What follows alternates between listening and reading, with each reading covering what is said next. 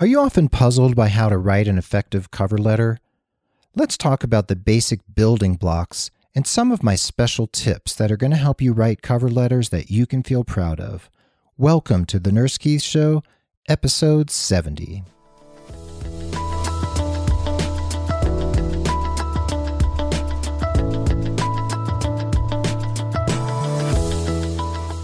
Hey everybody, and welcome back to the Nurse Keith Show. Thanks for being part of the Nurse Keith Nation.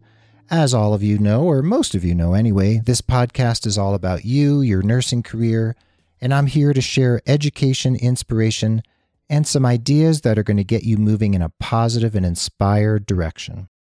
This episode of the Nurse Keith Show is sponsored by Staff Garden, a digital healthcare company that connects nurses with high-quality employers around the United States through their private, secure, online e-portfolio. I myself have an e-portfolio, and there's no reason for you not to sign up at staffgarden.com. I thank my friends at Staff Garden for their generous support. I'm a member of the ProMed Network of healthcare podcasts over at promednetwork.com. Please check them out. And I'm a member of the Pulse Media Network of nurse podcasters, along with my friends Kevin Ross of the Innovative Nurse Show, Elizabeth Scala of the Your Next Shift podcast, and many of you know that Kevin and Elizabeth are my partners in crime over at RNFM Radio. Please visit rnfmradio.com to see more than 200 episodes available to you. Anyway, if you'd like to see the show notes for this episode, you can follow along over at nursekeith.com/episode 70. Yes, 70. I'm thrilled you're here, and I want to dig into today's topic, so let's get into it.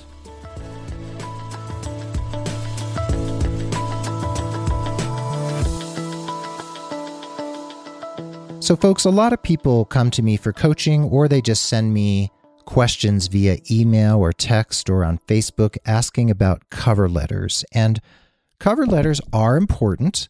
There are many jobs we now apply for where cover letters aren't really part of the process because it's an all online application, but cover letters do figure into the majority of applications still.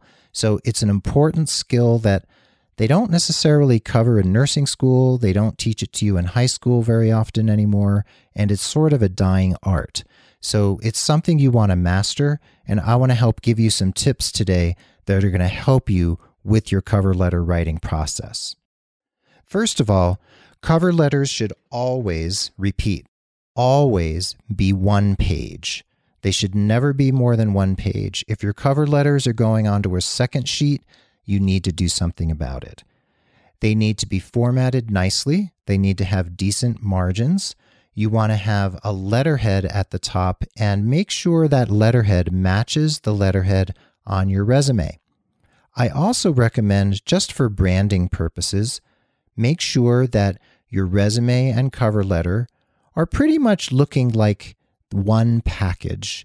You use the same font size, the same font style. You have the same basic margins, the same letterhead style, so that it looks like a nice little piece of self-promotion, and they actually look fairly similar. Remember, if you're going to upload a resume and or a cover letter, say to a job application site or a job board, make sure you save them as PDF files. Don't upload them as Word docs because you can have formatting issues. Save them as a PDF, then upload them. If you need advice about how to save a Word document as a PDF, Google that, and you'll find YouTube videos and other articles. It's very simple to save all of your Word documents as PDFs. Now, if you're going to be printing and mailing your cover letter and your resume, or you're going to be actually bringing them with you to an appointment and handing them to someone, make sure you're printing them on really nice resume paper. I highly recommend doing it on a laser printer, which will mean going to a local shop or one of the big chain shops where they can print these things for you. So make sure you have them on a thumb drive and bring them over, have them on a PDF, and ask them to print them on really nice matching paper. In terms of the content, one of the issues a lot of people run into these days, and it's completely understandable, is that you're not sure who to address a cover letter to, because so many ads now do not tell you who to address the letter to, I guess because they don't want you to have access to anyone's name. So you generally have to say, Dear Human Resources, Dear Nursing Manager, Dear Nurse Recruiter.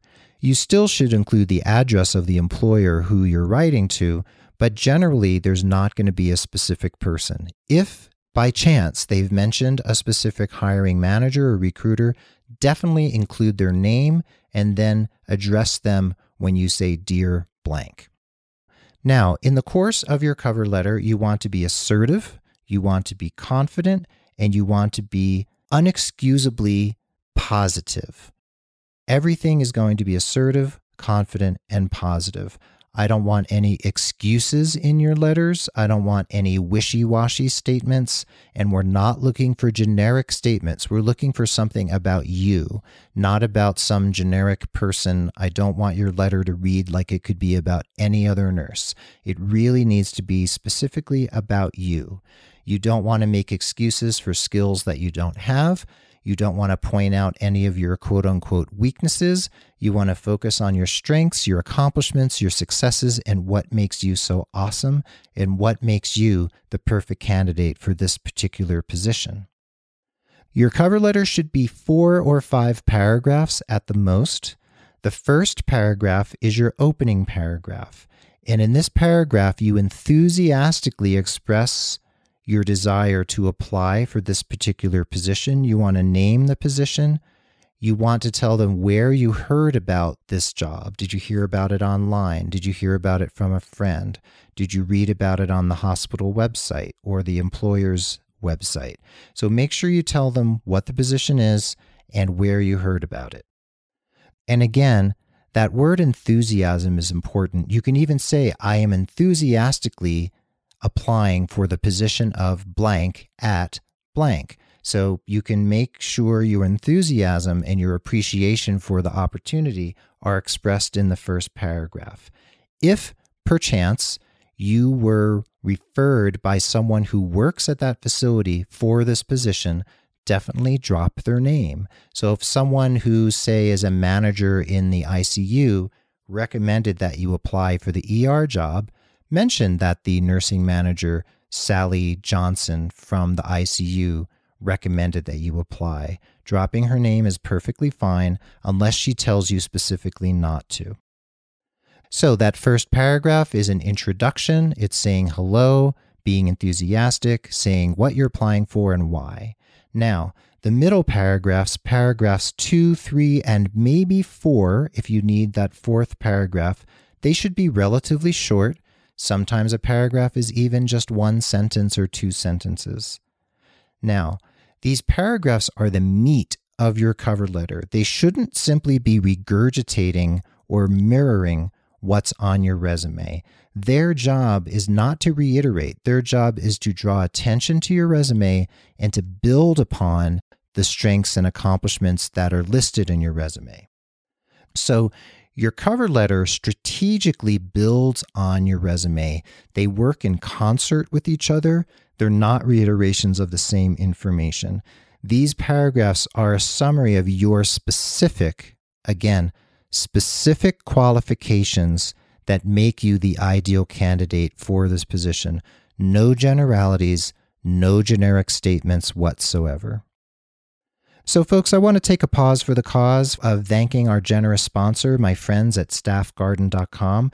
They're a digital healthcare company, and they create very powerful partnerships with recruiters from some of the most progressive healthcare employers in the United States. So as a nurse, you create a free account at staffgarden.com. It's totally secure, totally free, totally private, and StaffGarden will only share your portfolio with the employers that you have given them permission to share with. Your portfolio exposes you to positions that aren't necessarily going to be advertised anywhere else. So having a portfolio there is very smart, doesn't cost you anything, and it can help you find positions that aren't going to be necessarily posted in any other venues or on any other platforms. So I encourage you to use StaffGarden to find amazing nursing opportunities you won't find elsewhere. To find my special link to my page at staffgarden.com, please go to nursekeith.com/episode 70 and click on the Staff Garden link.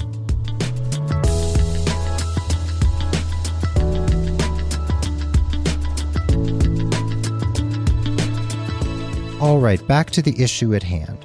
So we were talking about those middle 2, 3, or 4 paragraphs of your cover letter where you're elucidating why you're the ideal candidate for the position you're applying for. Make sure if you have anything quantifiable, make sure you have it in there. For instance, if you're applying for a job where supervising others is a big piece of what you'll be responsible for, then you want to clarify in your letter how many people you have supervised or delegated to, how many direct reports you've had, and any of the successes you've had in doing that. Did you grow the team? Did outcomes improve? Is there anything that you can say quantifiably that will show your success? If it's not quantifiable, don't worry about it. You can do qualifiable data, anything that you can share where you've made a difference in that particular position that would be interesting and attractive to this potential employer. So remember, rather than just saying that you are a good communicator and a good team player, tell a story. Tell something about how your communication skills and your ability to be a team player really made a difference and created something special. So if you want to stand out, your resume and especially your cover letter need to elucidate what makes you the candidate for this position, and you need to be self-assured and confident and assertive enough to be able to make that very, very clear. Now, we have talked about interviews on this podcast as well, so once you've made your case in your cover letter and resume and you're called in for an interview, that's where the rubber hits the road, and you need to be able to practice that assertiveness and confidence in a face-to-face meeting. So finally, the last paragraph of your cover letter should end on an upbeat note. Tell them that you look forward to hearing from them. Close with the word sincerely rather than just thank you or all the best. I use all the best a lot in my correspondences, but it's a little too personal or not quite formal enough for most cover letters. You can also say yours sincerely, and really, make sure you spell sincerely correctly. I've seen it misspelled many times. So folks, that's just a little down and dirty advice about cover letters. I know they cause a great deal of stress for certain people, and I completely understand why. And what I recommend in terms of cover letters is that you have several skeleton cover letters in your computer saved on your hard drive that you can pull out at a moment's notice and personalize for a particular position. So I want to give an example. So let's say you're an emergency room nurse and you're applying mostly for jobs in PACU, CCU, and ICU. So what I would recommend is having a PACU, an ICU, and a CCU skeleton cover letter. They might be slightly different, or if you think they're pretty much the same, it can be one skeleton letter, but you might need a couple. And then have the spaces in that cover letter where you plug in the specific information related to the job that you're applying for. One job might be a charge position, another might be a staff nurse position, so you're going to have to approach those slightly differently. Or let's say you're a nurse who works in a nursing home and you're trying to break into some specialties and you're applying for med-surg, telemetry, and maybe the ER or critical care. You're going to need different cover letters for those different types of positions. And I want to reiterate one more time to make sure that your cover letters are never generic, that they're always targeted, that they're assertive, that they're confident, and that they're unapologetically positive. And if you need any help with your cover letters, email me at keith@nursekeith.com just to let me know what the specific question is that you have, and I'll do my best to answer it. So there you have it, folks. Thanks for listening to the Nurse Keith Show, episode 70. I hope you feel uplifted and a little bit empowered from this episode. If cover letters are an issue for you, I do offer coaching around writing them and writing your resume, as well as your LinkedIn profile and your interview skills, which are so important in the job search process. I encourage you to take inspired action every day in the interest of your professional satisfaction and your career development. My thanks again to the good folks at staffgarden.com. Please head over to nursekeith.com/episode 70 for my special link to the Staff Garden website.